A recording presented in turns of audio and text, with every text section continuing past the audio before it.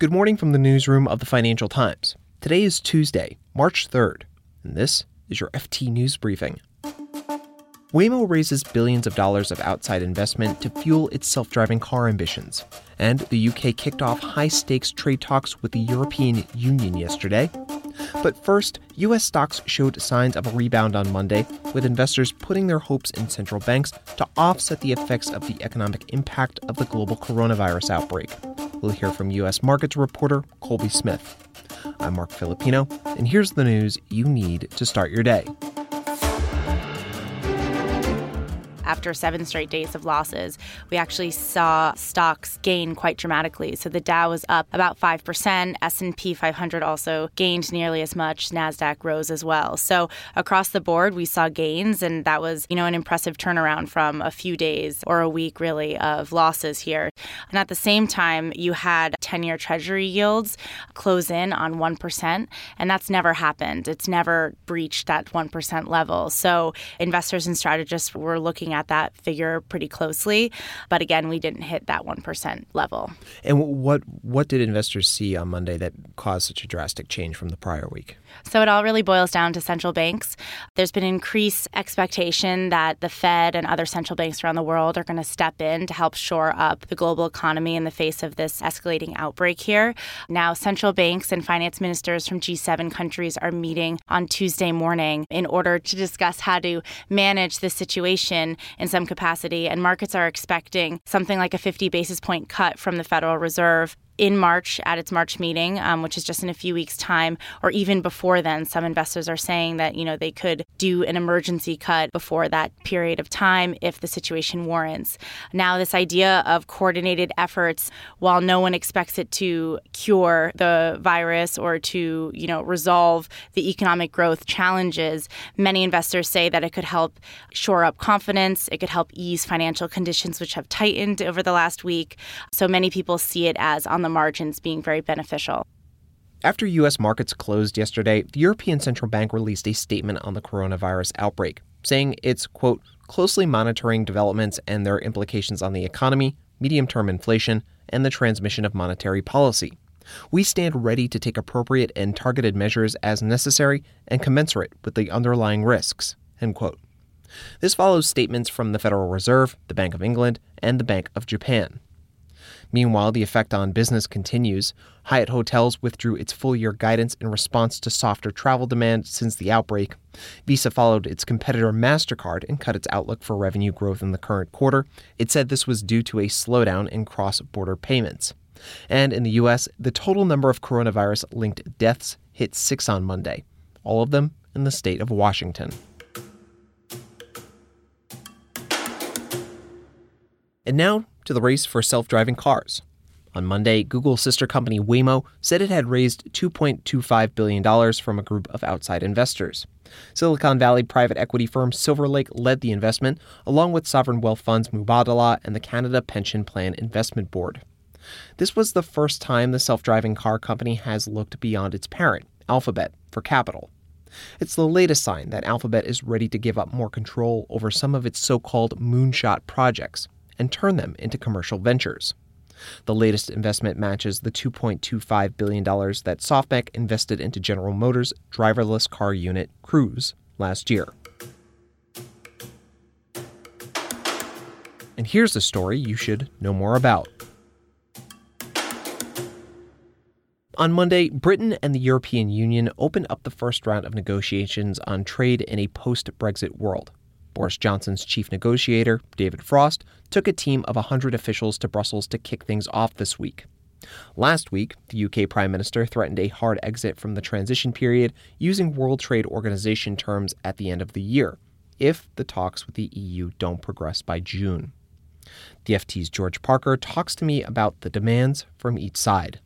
Well, both sides are targeting what Boris Johnson calls a Canada-style trade deal. It's a fairly modest kind of trade deal, which basically eliminates tariffs and quotas on trades in goods. The big problem is that the European Union is saying, well, hang on a sec, it's fine, we did a deal like this with Canada, it's true, but Canada's on the other side of the Atlantic Ocean. We want Britain to be governed by much tighter restrictions, really, on what it can do to stop it getting involved in a race to the bottom on regulation. In other words, trying to undercut the European Union by deregulating in areas like climate change, labour laws and state aid regimes. So, George, what kind of restrictions are we talking about here? Well, the EU basically wants to put all this into one single super trade deal, but they're basically saying we can't afford on any of these areas to have Britain undercutting our companies and our economic model by deregulating. So they're insisting on this thing called the level playing field to apply to the whole arrangement. And they want to use EU laws as a reference point, as they put it, for the way that the UK behaves in the future. And Boris Johnson's saying, well, hang on a sec, the whole point of Brexit is we can do our own thing. Now, the big test for the negotiators on both sides is whether they can find a way of fudging that between now and the end of the year when the deal is meant to be in place. George, over the weekend, EU Trade Commissioner Phil Hogan told the FT that companies and public authorities should brace themselves for a big change to trading conditions with the EU. What's at stake here for businesses? Yes, I think there's a great sense that businesses on both sides of the English Channel aren't really ready for the huge upheaval there will be to UK-EU trade, probably on January the 1st, 2021. That's the target date for the new arrangement to come into place. And if you can imagine trying to move from one system, which has been in place for almost 50 years, to a completely different system on New Year's Day, you can imagine the potential for chaos. And I would advise anyone planning to travel through the port of Dover on that day to make alternative arrangements, because there could be chaos.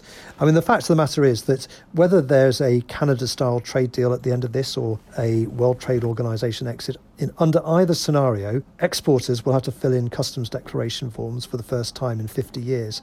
They don't currently have to do that at all.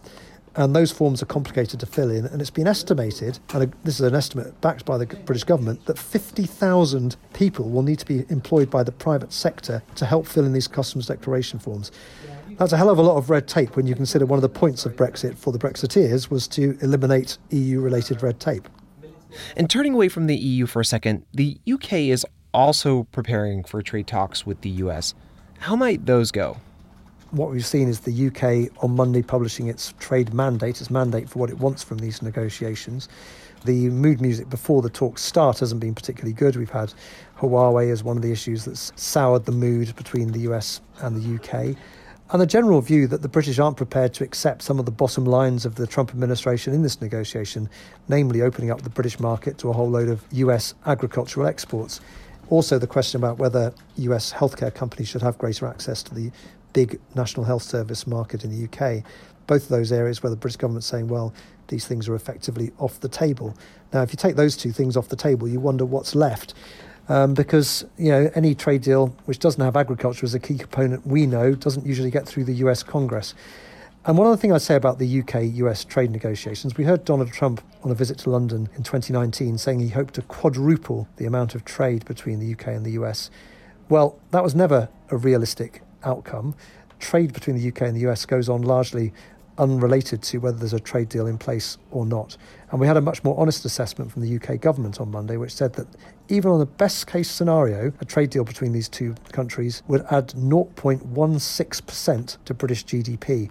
And just to put that in context, the government's own estimate suggests that Britain will lose 5% of its GDP as a result of the trade deal that Boris Johnson's pursuing with the European Union. You can read more on all of these stories at FT.com. Today is Super Tuesday in the U.S., where 14 states will vote on the Democratic candidates vying to take on Donald Trump in November. The field has narrowed over the last few days. Minnesota Senator Amy Klobuchar dropped out of the race yesterday, a day after fellow moderate Pete Buttigieg quit. This has been your daily FT News Briefing. Make sure you check back tomorrow for the latest business news.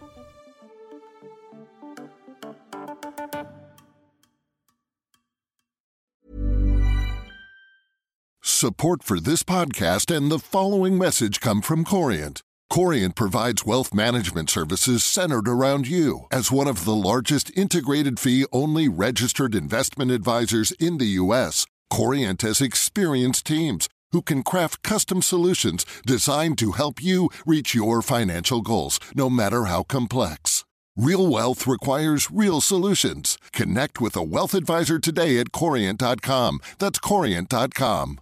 Hi, this is Janice Torres from Yo Quiero Dinero. If you own or operate a business, whether it's a local operation or a global corporation, partnering with Bank of America could be your smartest move.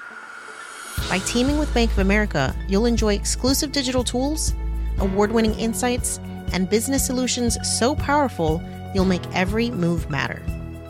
Position your business to capitalize on opportunity in a moment's notice.